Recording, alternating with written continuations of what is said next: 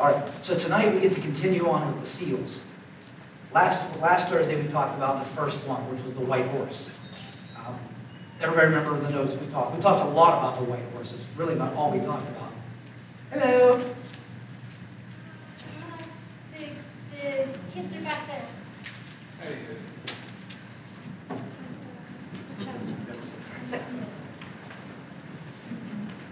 How are you guys tonight? How are you? Just in case you didn't hear, we're talking tomorrow night at 7. We're streaming live from Sight and Sound. Esther. Okay, so last week we talked about the white horse. This week we're going to talk about some more. And our friend up on the screen here, Mr. Red Horse.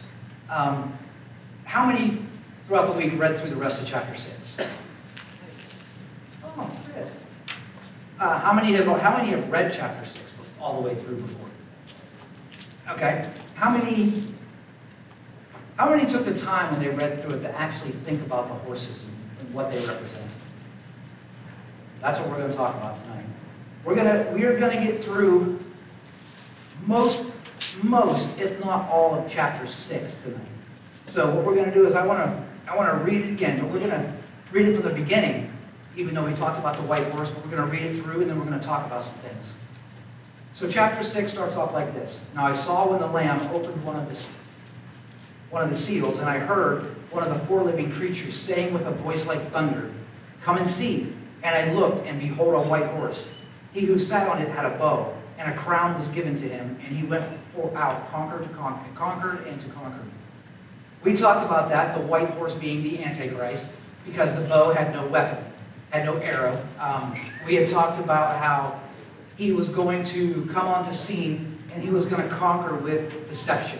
That's how he was going to be able to conquer everything, with the peace with Israel and all that stuff. But now we're going to go to the next one. It says, when he opened the second seal, I heard the second living creature saying, "Come and see." Another horse, fiery red, went out, and it was granted to the one who sat on it to take peace from the earth, and that the people should kill one another. And there was given to him a great sword. Now, red horse. When we hear the word red, what do we automatically think? Blood, right? We think blood. Well, if we remembered, hi Timmy. If we remembered that the first horse was the Antichrist, and at the midpoint he was going to break that treaty with Israel. So the natural thing that's going to happen when he breaks that treaty is now it's going to begin war. He's going to want to take over war. We're going to be actually looking at that war in detail in Ezekiel, but not tonight. But the red horse signifies it's blood red, so its appearance speaks like vision, like it's of war, of bloodshed. But what I like is it says on here that God will give this horse and its rider the power to bring the worldwide war. So this horse himself is coming, and God is going to give him that power. He's going to have the power granted to him or permitted to him to create war on the earth worldwide. But as terrible as this first horse is, this red horse, as terrible as it's going to be, this is only going to be the birth pain. This is really the very beginning of the wrath of God. You notice they call it in Scripture, there's 2 things. They say the wrath of God, and then they speak of the great and terrible day of the Lord. That's speaking of 2 different times. And we're going to see the great and terrible day of the Lord here shortly. But it says that people should kill one another here on this horse. The language there means that violence will be common among people. So when it says that people should kill one another, it's going to be a common occurrence. Like it's going to be like us going to the store to buy something. It's going to be so common with people just slaughtering each other. So it's going to be the way they live. What's that? It does, doesn't it? I mean, you can think of that today. I think we see, we're not in it, but we see those pains, those seasons where it's becoming more of a common, violence is becoming common. It's a common thing. A lot of people don't even think about it anymore. Violence is on the television, and we just look at it and we're like, oh, that's just violence. It's becoming common. What's that? That's exactly right. And that is exactly what this horse is going to do. When that war comes in, that big war comes out, most of the killing is going to be done by each other. Because they're going to be, I say it this way, the way the language speaks, it's going to be of a self-sufficient kind of survival. It's going to be, life doesn't matter to me, I matter to me. So that's what's going to be around. But notice it says he has a great sword. And when we read that, a lot of times we think great sword, I get in my mind this picture of the big sword like the Romans carried, the big long sword. But that's not what the language is. This sword here is not a long sword. It's not a broad sword. But rather, has anybody ever heard of a sword called a dirk? Okay, very small. It's a very small sword. That's what it's describing here. The actual word for sword here is makare, and it means a dirk.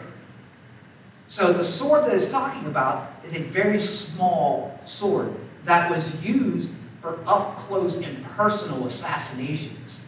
So this speaks that the war, the violence that's going to be happening is going to be so personal that people are going to strike out against each other with no care for the other person. It's going to be like an assassination. It's going to be like their goal is to take out the other person. That's what this sword means. So this is all stemming from this horse. I said there's going to be less concern for life and only concern for personal satisfaction here. Interestingly, the word kill that's used in here, it says this, that people should kill one another.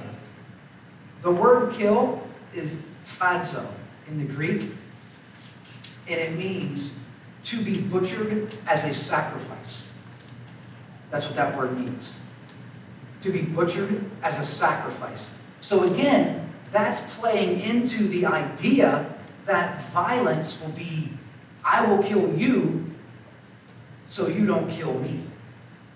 That's the kind of life that's going to be going on, that it's going to be commonplace. We can't picture that right now, but I think we can see some of that, like Heather was saying. If you look out there right now, people don't have a problem being violent to other people. Look at I'll just say it, the protests and the riots and stuff that go on. They are condoning the violence, but not condoning the non-violence. So we're seeing that already. So we're seeing the birth pains out of that. Now, that's your red horse. So the white horse comes, and he's the Antichrist. He comes in. He makes a peace treaty with Israel. At the 3.5-year mark, he breaks that peace treaty. The next horse naturally happens, the red horse. So, in your idea, if war is going on, what's natural to come out of war? That's where this next horse comes in, on verse 6:5. This is the black horse. So it says this. When he opened the third seal, what was that? I tried to shut it off. Oh, I was just like, what is that? So the third seal. When he opened the third seal, I heard the third living creature say, "Come and see." So I looked, and behold, a black horse, and he who sat on it had a pair of scales in his hand. And I heard a voice in the midst of the 4 living creatures saying, "A quart of wheat for a denarius, and 3 quarts of barley for a denarius, and do not harm the oil and the wine." So the red horse is signifying war. War, worldwide war. The black horse, black represents in Scripture and also here in the language, it represents famine. So that is what's natural to come after war is famine. Because think about it. Have you ever been to, some of us have, been to an area that had the war zones going on, where watch on TV when they have war. The natural thing that happens out of war is food becomes very scarce. We have to bring in supplies because there is no food. So the black horse signifies famine. The previous horse will destroy most of the world's food supply. So the red horse, because of the war, food supply will be diminished. And now the black horse comes, which is the natural reaction of that, and it brings famine. This will also spawn global hunger. We see hunger now in other countries, but picture what you see over there, like where those countries they have no food, they're eating very poorly, and that's going to be worldwide when this horse arrives. What I want to focus on, though, is the pair of balances, or some of you guys in the Bibles might say, pair of scales. The pair of balances, who can picture a balance? It's got the two trays on both sides and the balance wheel, balance beam in the middle, and they put stuff on it and weigh it out, right? That is what it's talking about here. The language speaks of a common measuring device. So the way it's worded indicates that the scarcity of food will lead to rationing and food lines. That's what the language says. Because of the scarcity of food, food will be highly rationed. And we can see this, if you ever watch on TV when they're like bringing food to other countries, you see them line up and they all just wait there to get food. That's the image that it's painting right here. But this is a worldwide image. It's not going to be just one little section. This horse is going to cause famine. It's going to be worldwide. And they're going to be waiting in line. Also, the word balances is zugos. And this is really interesting. It means to join or to yoke. Also means to be in servitude or obligation. So, in the original language, what is being said is that in order for you to eat at this time, you are going to have to be in servitude to the rider of the horse. In other words, if you want to eat, you're going to have to turn from Christ and bow your knee to the ones on the horse. And that's what the word means here. It's a law, obligation, and servitude to be yoked with. And that's interesting because food will be used for control at this point. So think about it. The church is gone. Remember, we talked about this. The church is raptured.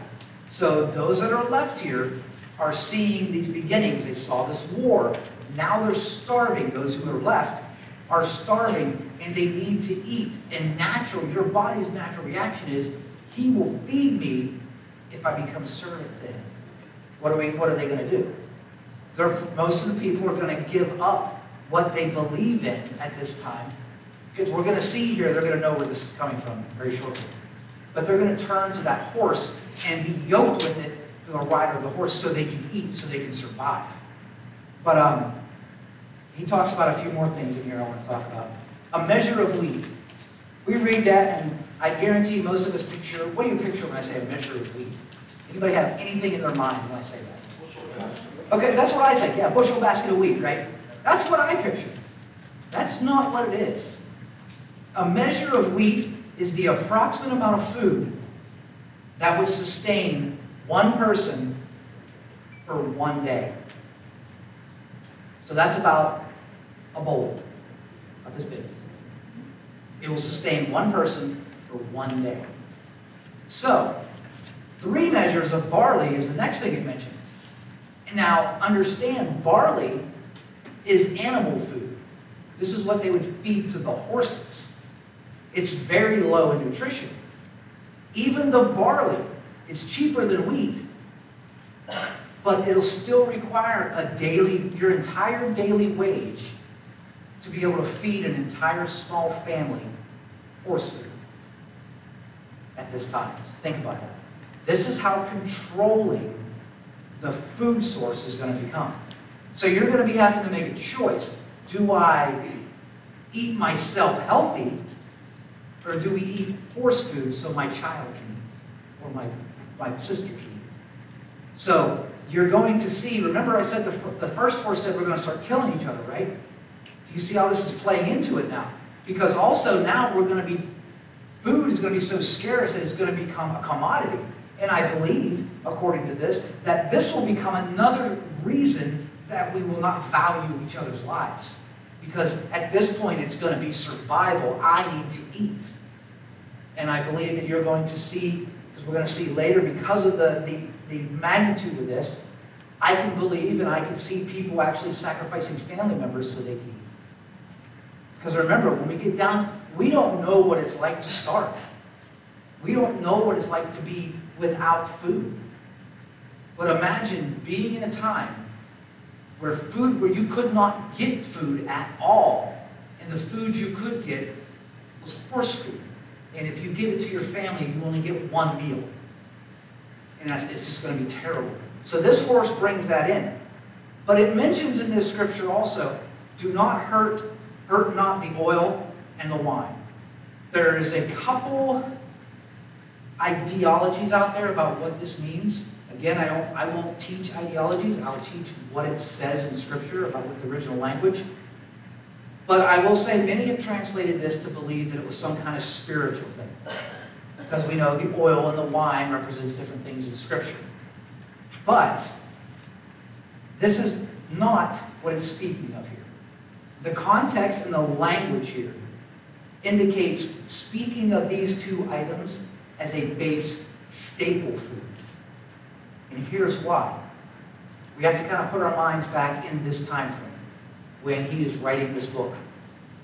Oil, back then, was used to make bread. Okay? They couldn't make bread if they didn't have oil. Now also, wine, back then, was used to purify water. They couldn't drink the water back then. Why do you think they always had wine? Wine mixed with water and it would purify the water. So, what it's saying is that these items, that oil to make your bread, that wine to give you water, will become a luxury that will be well protected and not available to those considered unworthy of it. It's going to be rationed and guarded and protected. So now I want you to think of this. You're eating grain. You can't make bread. You can't purify your water. So now you're drinking nasty water, stagnant, stale. You can't make a loaf of bread for your family. You're eating horse food. The next horse is the natural reaction of all of that. The next horse. When he opened the fourth seal, I heard the voice of the fourth living creature say, "Come and see." So I looked, and behold, a pale horse. And the name of him who sat on it was Death, and hell followed with him. And a power was given to him over a fourth of the earth to kill with the sword, with hunger and death, with death, and by the beasts of the earth. Pale horse. Red horse brings in war. Black horse naturally follows famine. What happens in countries where there's extreme famine and they don't eat? How is their health? Not good, is it? There you go. What do they get? Dysentery. You ever seen the pictures of the big swollen bellies because they can't eat?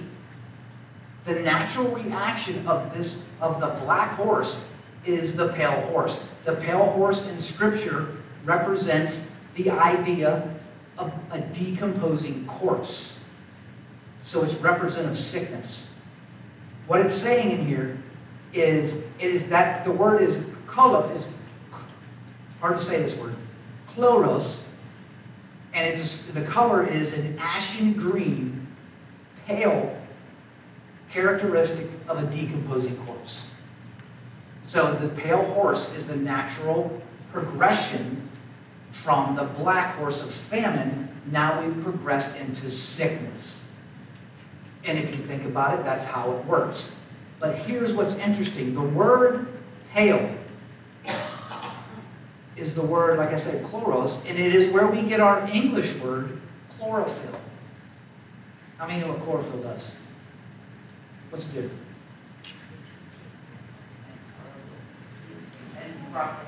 What happens if you eat chlorophyll? Your body? No. If you chlorophyll? Yeah. Chlorophyll, you heard of chloroform? That's the base component of chlorophyll. Chlorophyll is the base component of chloroform. So what happens if you ingest that? Sick. Dysentery, extreme sickness. It also can be comprised into embalming fluid. So everything it's talking about here is giving you the image of a rotting corpse. It's showing you the devastation that the famine has brought. That's why it says, and death that he was given power to death over a quarter of the population. Can you imagine a quarter of our population all of a sudden dying? How many have heard people say, or teach that, we're in the tribulation right now? I've heard them say that. I've seen it recently, actually, saying that, we are in the tribulational period right now.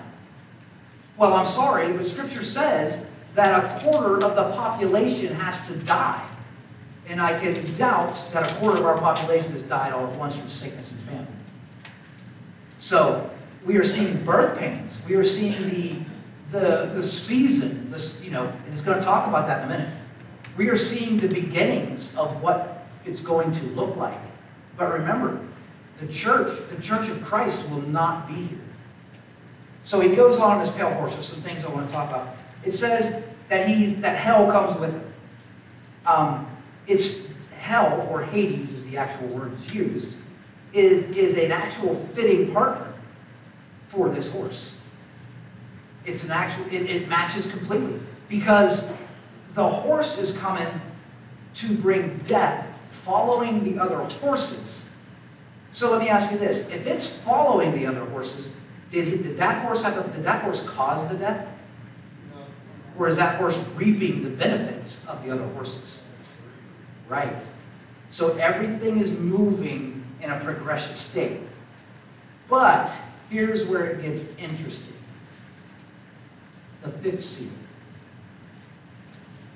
When he opened the fifth seal, I saw under the altar the souls of those who had been slain for the word of God and for the testimony which they had. And they cried with a loud voice, saying, How long, O Lord, holy and true, until you judge and avenge our blood on those who dwell on the earth? I'm going to stop right there for a second. Do you notice anything different about this seal? No horse. No horse, okay. We've shifted now from destruction to all of a sudden the fifth seal. We're looking at the saints, the martyred saints. Yes, so we've shifted from this view to a heavenly view. And you got to ask yourself why. Why would, in the middle of all these seals that are going on in one right after another, a natural progression, why does Scripture stop us and take us to a heavenly view? What's that? There's still grace. That's a good way to put it. See, this seal describes the force and the power of the prayers of the saints. The events of this seal, this is what's important. The events of this seal right here mark the beginning of the the last 3.5 years of tribulation. They mark the beginning. This is the midpoint. And people are like, well, it's seal 5. How can it be the midpoint? Because it is. And there's more to come. Seal 5 is the midpoint. This is your 3.5 year midpoint. And also, the first 4 seals involved the actions of man. Right? Basically, the first 4 seals involved the actions of humankind. We partake. We did what this said. The last 3.5 years, when God unleashes his judgment and the wrath in these intensifying ways that we're going to see,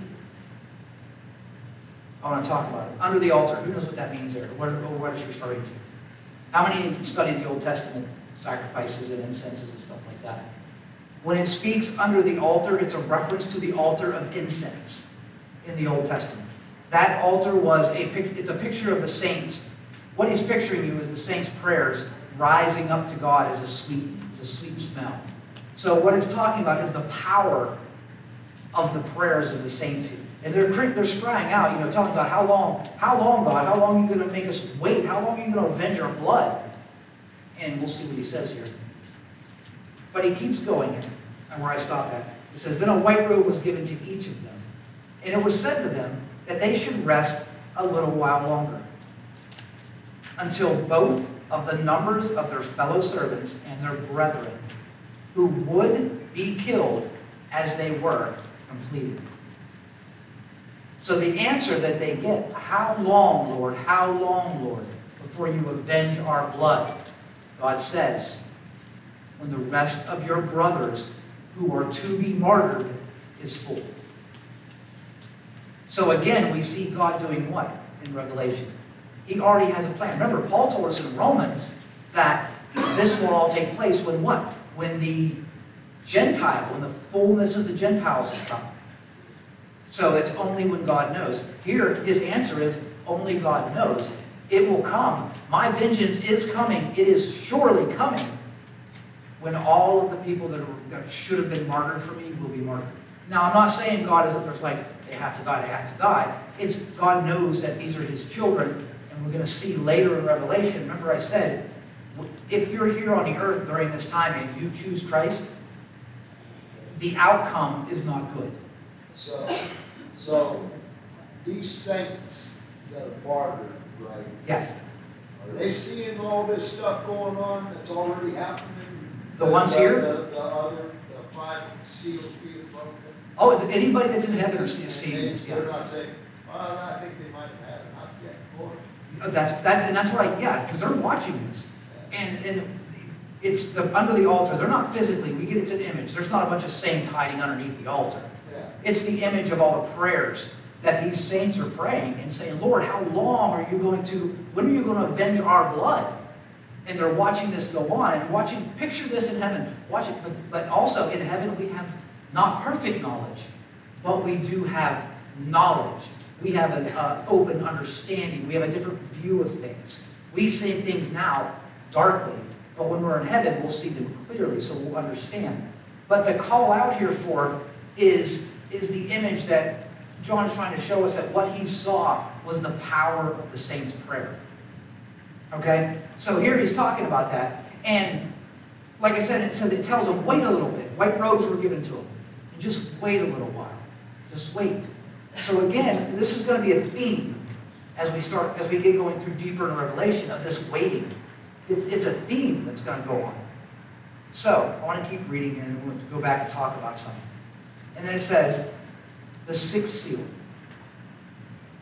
So remember, before I get into the 6th seal, the 5th seal gets opened, and so we got the 1st seal, the white horse, the 2nd seal, the red horse, 3rd seal, the black horse, 4th seal, the pale horse.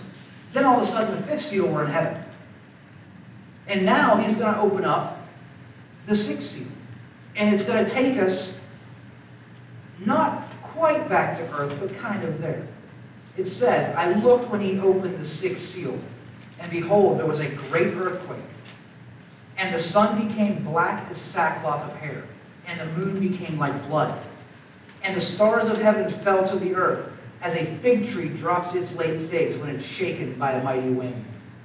Then the sky rescinded as a scroll when it is rolled up, and every mountain and island was moved out of place. And the kings of the earth, the great men, the rich men, the commanders, the mighty men, every slave and every free man, hid themselves in the caves and in the rocks of the mountains, and said to the mountains and rocks, fall on us and hide us from the face of him who sits on the throne, and from the wrath of the Lamb.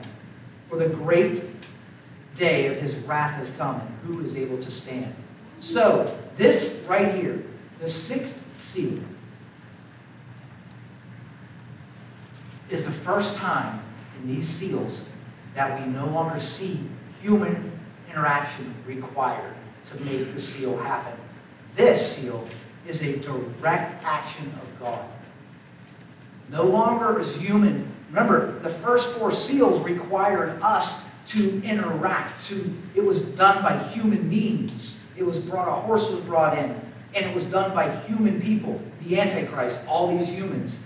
Now, we cracked that 5th seal where we were at, and he showed us heaven, and it's that end of that 3.5-year period. And now the great and terrible day of the Lord is coming, where now God is now directing his own wrath towards us. And this is the first time humanity goes up. Yes. Yes. There is. That's what's great about this. The very first time God puts his hand out and pours wrath, and believe me, he's just getting warmed up. Yeah, they didn't say it about the horses. Right, they didn't say anything. None of the horses did they cry out, oh, we're hiding from the Lord, we're hiding from the Lord. None of them. But when this one thing, this first seal cracks open and God himself does this, everybody on the entire known world knows that this is from God who they didn't believe existed. And they're now trying to hide from him. But we're going to look at some things. But I want to talk about the great earthquake. Who would agree today we've seen many earthquakes? And we've seen some bad earthquakes, right? All right. So when I read this, I had to I broke it down because I'm thinking, great earthquake. I mean, we've seen some bad ones. The language here describes something that's never been seen before. The language describes, and this is literally what it says, every fault line in the world cracking at once. Every single fault line in our entire world shifting at one time. Think about this. Look at California when they shifted a half a tip. It was almost an inch. How bad was that earthquake? I mean, it dropped it dropped roads, it dropped everything. That was one tiny fault line. The language here says this will be all fault lines shifting at one time. That'll create an earthquake. This earthquake will produce cataclysmic results.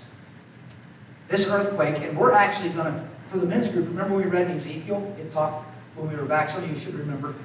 We're going to look at this because in Ezekiel, he tells us he gives a great description of this. But it means a cataclysmic earthquake. Nothing that we could ever imagine. It would be undescribable. But notice it says, after that it says, the sun became black and the moon is blood. Well, if the entire earth shifts and has an earthquake all at once, a cataclysmic earthquake, what's going to happen, do you think, to all of the volcanic pressures that are on the earth because of those fault lines? They're going to erupt. That's right. And that's why it says, right here when it talks about the black, that the sun became black, is because all of that catastrophe will bring up ash and debris into the atmosphere that will blacken out the sun. And that'll also, if you've ever looked at something white through debris in cloud, it gives it a hue, a red hue. That's when the moon will be as blood. Yeah, and we've seen, remember that one big one? How far did it travel recently? That was that one massive earthquake, and it traveled almost, it did get to the U.S., didn't it? That soot cloud that was in, it got to the U.S. So picture, what was it, which one was it? Was that Hawaii? No. It was Iceland. It wasn't 6 months ago. Yeah, it floated all the way over to California. So that was one. This is going to be everyone going off at the same time because of that shift in the fault lines.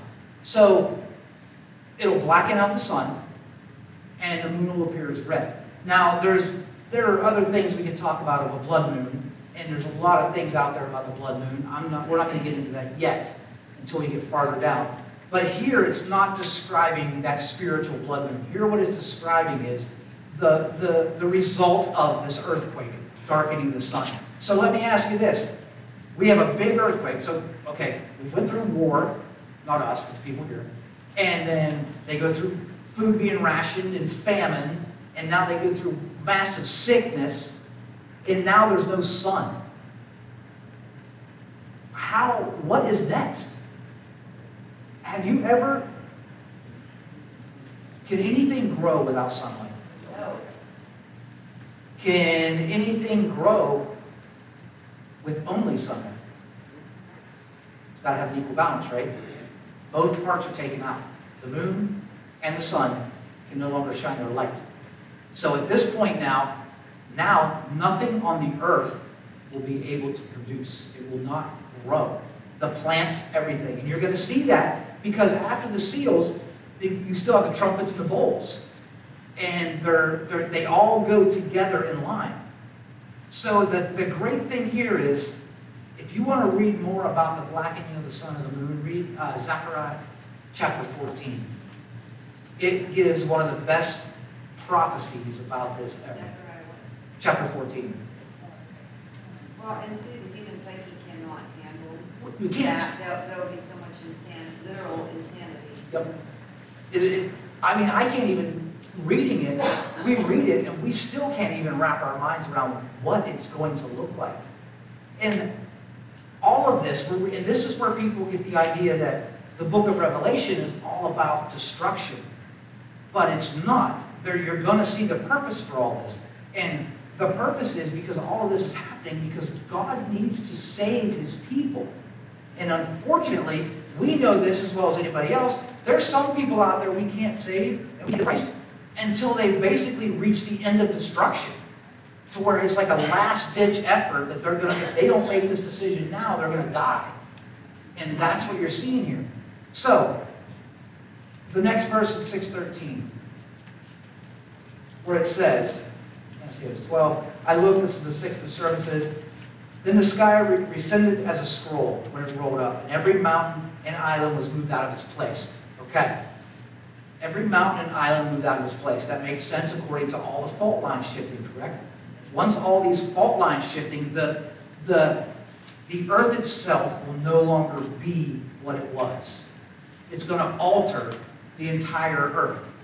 Everything, that's what it means about mountains and everything moving out of their places. It's going to be altered. It's going to be different.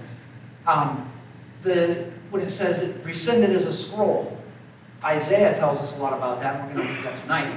But that is an image of the atmosphere that we see being gone. So now, you're on a planet with no atmosphere, with no sunlight, with no moonlight, what to speak of. Sickness and famine and death everywhere. You see the picture that's getting painted here? It looks what? Hopeless, right? It looks hopeless. We need a lot of things. I mean, without the atmosphere, what's that? We're all dead. We can't, nothing, think about it. And here's another thing we don't think about. If the Earth's atmosphere disappears, we will freeze to death. Freeze to death. So now it's going to become extremely cold. You know, this is the image he's painting. This is an image of it's over, no hope. And I love that God inspired him, the Holy Spirit inspired him to pour this out at the beginning of Revelation, because we're reading this and we're like, and most people get confused. They think this is the beginning of Revelation. This, what we're reading, is well beyond. It's way back here in the tribulation period. And the book of Revelation starts out telling you the end before it tells you the beginning of it. And that's what I love about it. But it talks about this too. Notice when it says that, and the kings of the earth, and the great men, the rich men, the commanders, the mighty men, every slave, and every free man hid themselves. What that means is this one seal, every single person left on the face of this planet will realize all at one moment that there is a God. All at one moment that there is a God. See, and that's the defining moment. You notice God sent and used man to bring these plagues. Nobody called out to God. But when God himself opens that seal and does it himself, every man on the face of the earth, just picture this, at one moment, realizes that there is a God.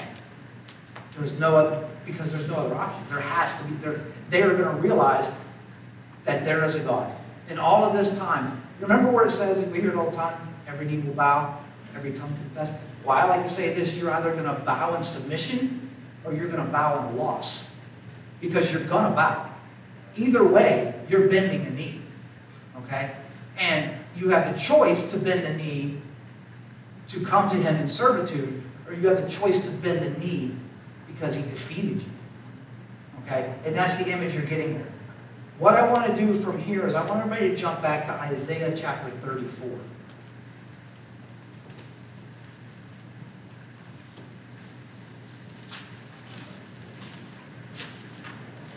And we're only going to read verses 1 through 4 in this chapter. But I'll wait for everybody to get to it. How many have little headlines on the top of their Bible that kind of tells them what the chapter is about? What does yours say?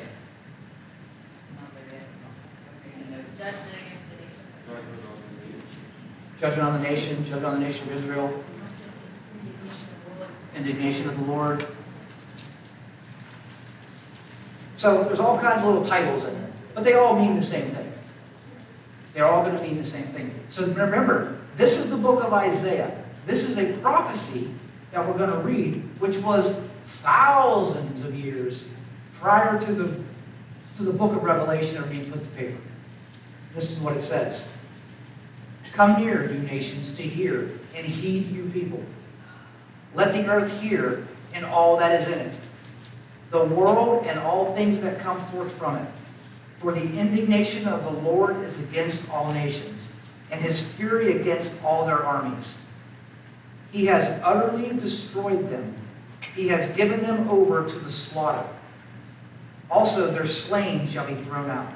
Their stench shall rise from their corpses. And the mountains shall be melted with their blood. All the host of heaven shall be dissolved. And the heavens shall be rolled up like a scroll. And their host shall fall down. And the leaf, as the leaf falls from the vine, as a fruit falling from a fig tree. So I'm going to stop right there. What you just read was exactly what just happened in the seal that was cracked open. So Isaiah was writing a prophecy. At this time, it was to the nation of Israel, saying that this is what's going to happen to you. This is what's going to happen to you if you do not turn to the Lord. Remember, at this time, Israel had a bad habit of not looking to the Lord. They liked the benefits of it, but they didn't like the idea of the servant. So he's telling them this is what's going to happen. And now, the church is gone, so we'll say the people left on the earth. I won't call them Israel, but let's call them Israel for just an idea tonight. Because it's not the church that's here, right? The church is gone. So Isaiah is given a prophecy to Israel. What he's prophesying this to is to the ones who are remaining on the earth at this time, after that 3.5-year point, saying, this is what's going to happen. Now God himself cracks that seal, and that's what happened. That's why every man on the earth at that given point will understand and realize there is a God. So, I'm going to go back to Revelations now. I just wanted you to see that because it goes directly with what's being said.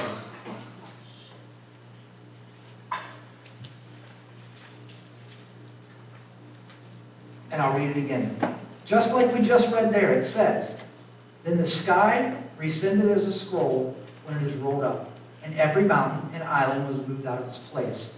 And the kings of the earth, the great men, the rich men, the commanders, the mighty men, every slave, free man, hid themselves in caves and the rocks and the mountains, and said to the mountains and rocks, fall on us, and hide us from the face of him who sits on the throne. So, men are going to call out at this point. They're going to call out for death. Okay, they are. They're going to call out for death. But it will not be granted. Picture that. We talked about this when we were in the men's group went through this. You're at a point now, we've just seen what we've seen. And now God has brought this big disturbance to the earth. And we're crying out because we know there's a God. And we're crying out for death, and it does not come. No death. You're not allowed. It's not given. We want the rocks to fall on us, but it's not coming. So you want to know what would be difficult to go through something? Be in a situation where death needs to come, and it doesn't. And it can't. That's where we're at. That's where it leaves us, right here. In chapter 6, it does not go to the last seal. It doesn't go to the seventh seal. Chapter 7 doesn't go to the seventh seal. The seventh seal is intentionally not brought up until later in the book. The reason why. How many know that there's bowls and there's trumpets and all that in Revelation? And how many have been confused because of where they're put through the book? They're randomly moved around. Because people are like, oh, we have the seals here, and then we have the bowls here, and then we have the trumpets here, so they must be different kind of things, right? It must be different wraths. They're not. They're not. They all go with each other. During this 3.5-year period, this last 3.5-year period, where we're reading these seals, The bowls and the trumpets happen also. That's why the seventh seal right here is not given to us. So I don't want to get too much information beyond this tonight because there's so much coming up and there's so much information that this is what we had to do in men's group. We kind of had to slow it down a little bit and not pour too much information because we'll forget it by the time we get home. What I'd like to do tonight is going back into these seals. What have you guys have any questions or anything that you want to know more about that we can address directly? Well, here at the end of 6 here, you say that will call out, but won't be granted. Now, I mean, but people are still alive there too, right? Nobody's been martyred. Well, I mean, everybody's not been martyred, or is that just those? everybody has been martyred yet. Yes, you're right. So there's still people who will come to Christ. So when they call out, they'll be calling out to him. That calling out will be different. I'll be calling out to the Lord at that point. Now, the rapture's happened here. The church is gone. Okay? So the people, to answer that, so the people left on earth, they're hiding, telling the rocks. The ones who are hiding are not the ones looking for the Lord. Okay, so like all the people that were already crazy about it. Yep, they're gone. They're gone. And there will be some during this last 3.5-year period that will come to Christ. But it's not going to be, oh, I come to Christ and now I get to live. It's going to be, oh, I come to Christ now I'm going to be slaughtered. Because that's the choice they'll make. But yeah, here, what he's describing here is those who are not the Lord's, and those who are probably not going to, they're calling out to die because they fear. Not fear as a reverence fear, but now they fear what they said never existed. Can you imagine living your whole life believing that God does not exist and you can do whatever you want at any point in your life, and then right here in that one moment, you realize everything you said has been false and that God does live? That you're going to run. You're going to be scared. You're going to hide. Well, and I think of the line in there too about, how when he describes whether it's the president on down to the cleaning lady, the person who had been looking to this meteor and aspiring to become elevated in the world standards and realizing that meant nothing. And nothing. I mean, all of this stuff is just pretty powerful, and I just took a lot of them and said, oh God, I'm sorry, right before they got hit by the rock. The last word of this whole entire chapter says, who is able to stand?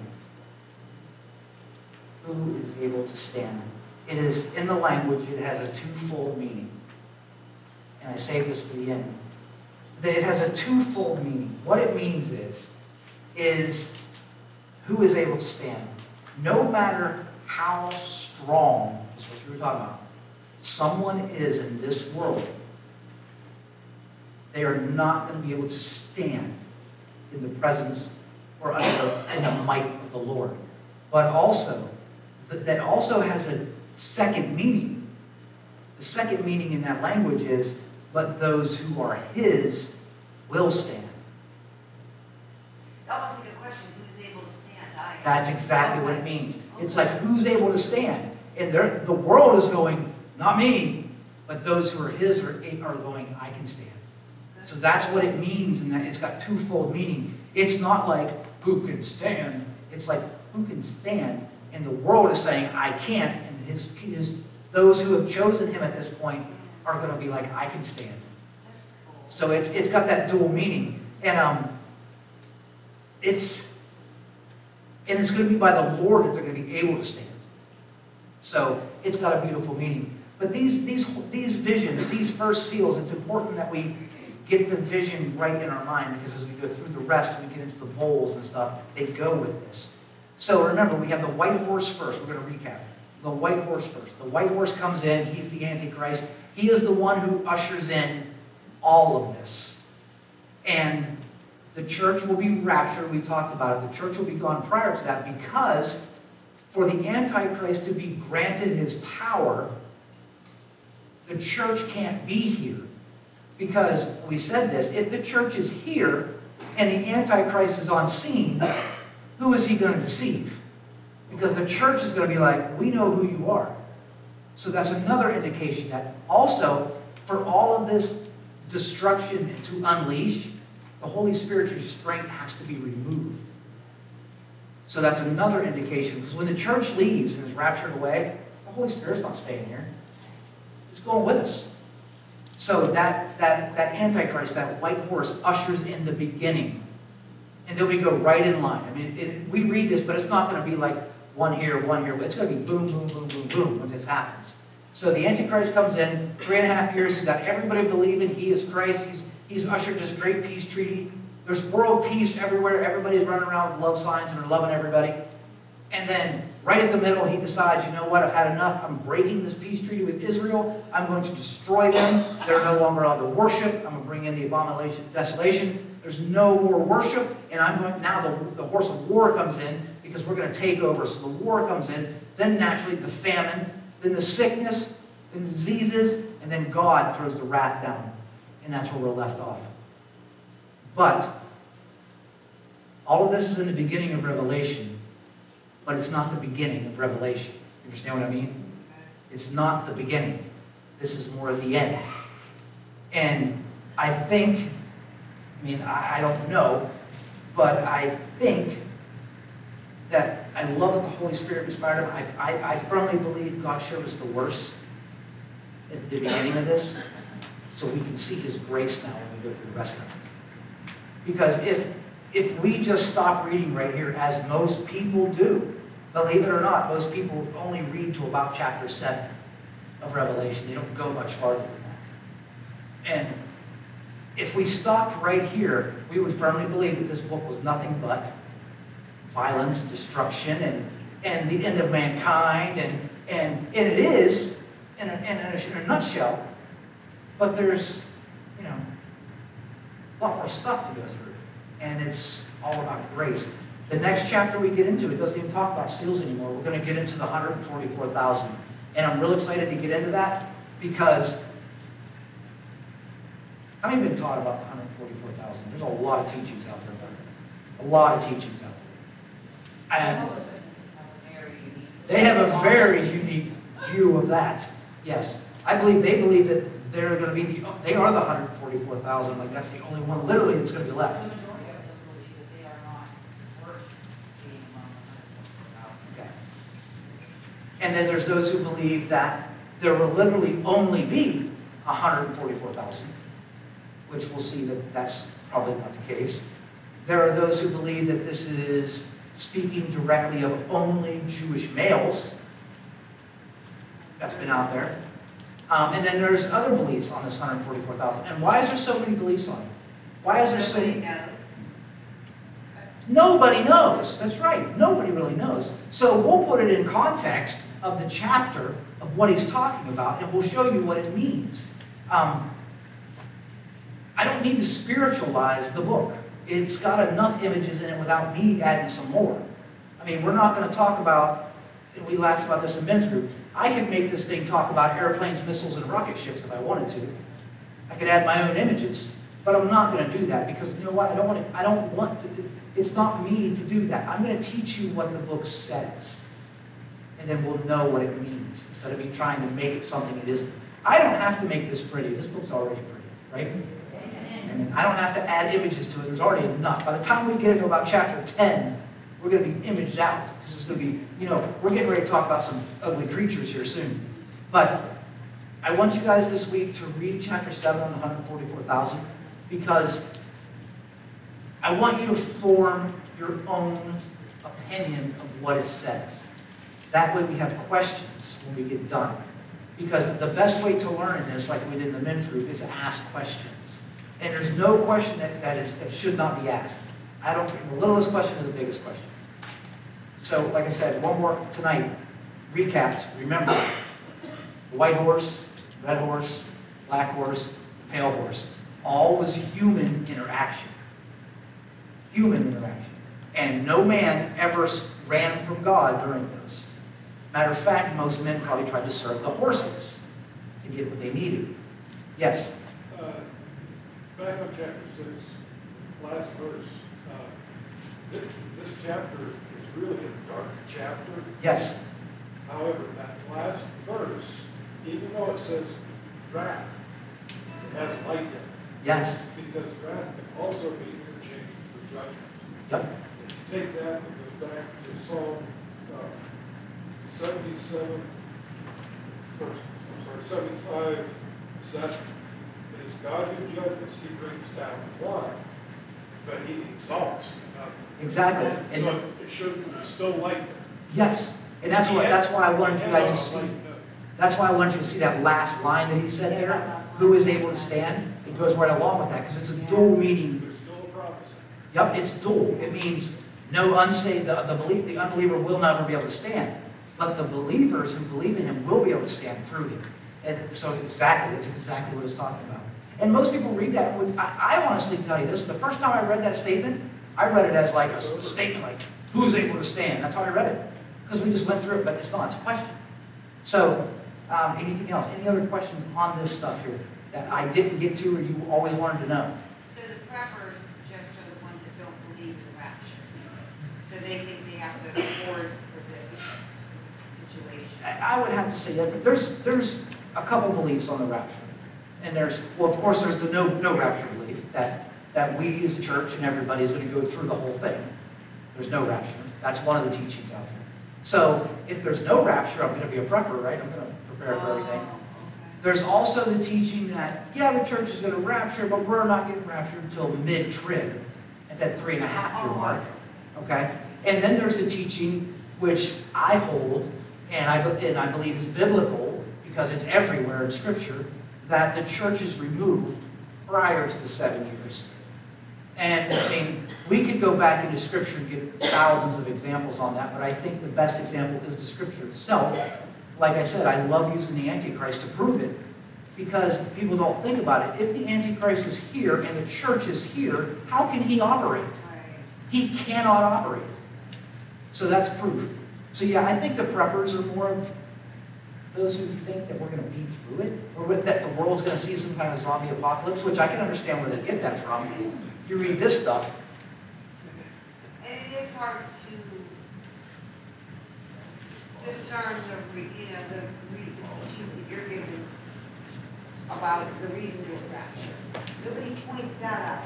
It's because the Holy Spirit and the Antichrist can't live together. Exactly. But I mean, most of the teaching is almost factual instead of like common sense. And I think that I believe Scripture is common sense. Right. It wasn't written to confuse us. This makes more sense now. Yeah, I don't believe it that. What was the question? So when you're saying 7 years, is it literally 7 years, or it's just like whenever they use a number, it's not really 7 years, it's just In a this matter case, of time? yeah, in this case here, it is actually a 7-year period. Probably, If- it's probably a Jewish. What is the 7 years in Jewish? It comes into the year of Jubilee, doesn't it? Yeah. What's Jubilee? What happens at the year of Jubilee? Freedom. Forgiveness. That's freedom, everything. So the 7, what happens at the end of the 7 years of the tribulation? Freedom. New earth, everything's replenished, all debts have been forgiven. It's so powerful. So, And can you remind me what you said about, or maybe we were going to touch on this? If the Holy Spirit's restraint is removed from the earth, but the Holy Spirit can't be removed because how does it come to Christ? that's an interesting question. We are going to get to that. Okay, it's the But- same answer you gave me last time, but I forgot, I'm sorry. Okay, I rescind that question. I'll give you she rescinded the question. I'll give you a preview answer because Scripture's going to answer it. Okay, so yeah, I didn't remember to repeat the question because people have asked me because they can't hear them on Spotify. So the question is, how are people going to come to Christ if the Holy Spirit's not here? The answer, which Scripture's going to answer for us, I'll give you a little piece, is right now the Holy Spirit does what? It convicts us, it does all this stuff, right? The Holy Spirit is gone from the earth at this point. So everybody's like, well, I can't come to Christ then because who's doing the convicting now? God the Father. He is, because it says, it took His direct action for those people left to go, oh, there is a God. The Holy Spirit's been there the whole time, and they're like, there's no God. These people that come to Christ, they're not going to be compelled by the Spirit anymore. Oh, okay. Okay, they're going to be compelled to come to Christ because of their true belief. It's not going to be like we have the luxury today of the Holy Spirit convicting us and letting us know that we're sinners and we come to Christ, and that's all. Kind of faith. It's a different kind of thing. Okay. So, and that's great for us because we come to Christ, and guess what? We love the Lord and we're with Him, and we have promises, and He's going to remove us out of this. We don't have to go through this. I want you to picture these people as like a stubborn 3-year-old that they've had to be beat over and over with the same words over and over and over again until they finally get it. And at that point, they're like, they come to God. Now, we're going to see that in here. We're going to get into a lot of that. But it's going, remember what happens to them once they come to God. But from here on out, in this period we're at, it's God directing everything. God's. So even though we like to think the Holy Spirit's gone, well, what did Christ say? If I don't leave, what? The Holy Spirit cannot come, right? He had to leave for the Holy Spirit to come. Well, now, the Spirit leaves, and God comes. Isn't this where we've lost a quarter of the population? Yes. Of the horse. Yes. And with this rat, it's another third, isn't it? The next ones, yep, we're getting ready to come into another third. So we've lost, keep that in mind. We've lost a quarter of the population right now. And then when we get into the other ones, we're going to lose some more people.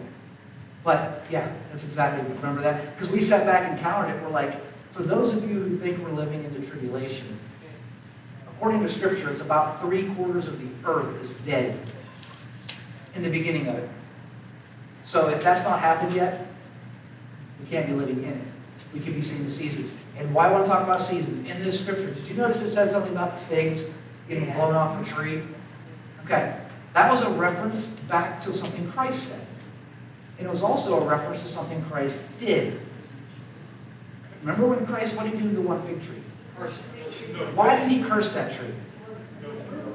Okay. Also, in Matthew, what did he say about a fig tree that produces its fruit late in the season? It said they are no good for harvest and they will just fall off the tree. One tree was cursed because it produced nothing. The second tree was basically cursed because it produced them too late. Yeah, remember? So here it's referring, when it says that, he's referring to a fig tree that has fruit hanging on it, but no leaves, and it's like in the wintertime. What happens when the wind blows? They fall off and die. So I'm not going to give away what he's talking about because we're going to get into it, but I wanted you to keep that image in your mind of a fig tree with figs on it in the middle of winter with no leaves. And then remember what he did to the tree that didn't produce any fruit. Anything else? Anybody confused tonight? So what happens to all the people who, think they sort of got their saved or whatever, and they fall to the famine, and they bow their knee for food, and they bow their knee for, what happens to that slave?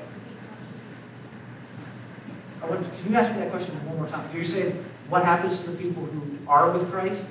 Well, I mean, like the people, like even the people say, like half of us, we're all Christian, we're Christians. Okay. But half of us fall to, bowing the knee to get the food, to feed their family, to get the food. What happens to them? Okay. So the question is, what happens to somebody who's a Christian and then during that time they bow their knee to get the food or whatever? Okay. Well, first off, we got to separate it in two answers. First off, the church is gone, so they're gone. So you're talking about people who have come to the Lord during the tribulation. All right? Because the church will be gone. So I missed that. That's okay, that's why, yeah. So all his people in the church Are gone. We're raptured out of here. But that's still a good question because I want to address it. Yeah. Because there will be people who come to Christ in the tribulation. That's the point of tribulation, is to get his people. So there will be people who come to Christ. And to ask, well, what will happen if they bow the knee? They won't have the opportunity to bow the knee. Yeah. They will not have the opportunity. When they come to Christ in the tribulational period, there is no other option for them. They will be martyred. Yeah, they will be martyred. But that's a good question. That is even, just remember the church is gone. And I'll keep reminding us, during this time, that the church, the Christian body is gone. We're not here. We're not in this. So even though that sounds like a terrible thing, like they will be martyred, that's still God showing his mercy. Yes. Because they don't have to live perfect. Yes. And people have said it to me, we're like, why would they get, what's so gracious about them getting killed right now in the tribulation? Because they don't have to go through what's coming. You know what? Yeah, I mean, And they're out here. the They single, go to the rapture. absolutely, yeah. Because I'm telling you, and I've said this over and over in the group, when they come to Christ here, they come to Christ knowing that the minute I make this choice, Right, by this point. I am the enemy of every person here, and they're going to do me in. You get cold. They're the aroma under the altar. They're the aroma under the altar. I just have one more comment, something Yes. that it occurred to me. When the black horse comes and he had the balances, Yes. and you said that it meant, to be joined by like a yoke. Mhm. He's coming for the people, but Christ said, my yoke is easy and my burden is light. You Right. can take this yoke or you're gonna take this yoke. Yep.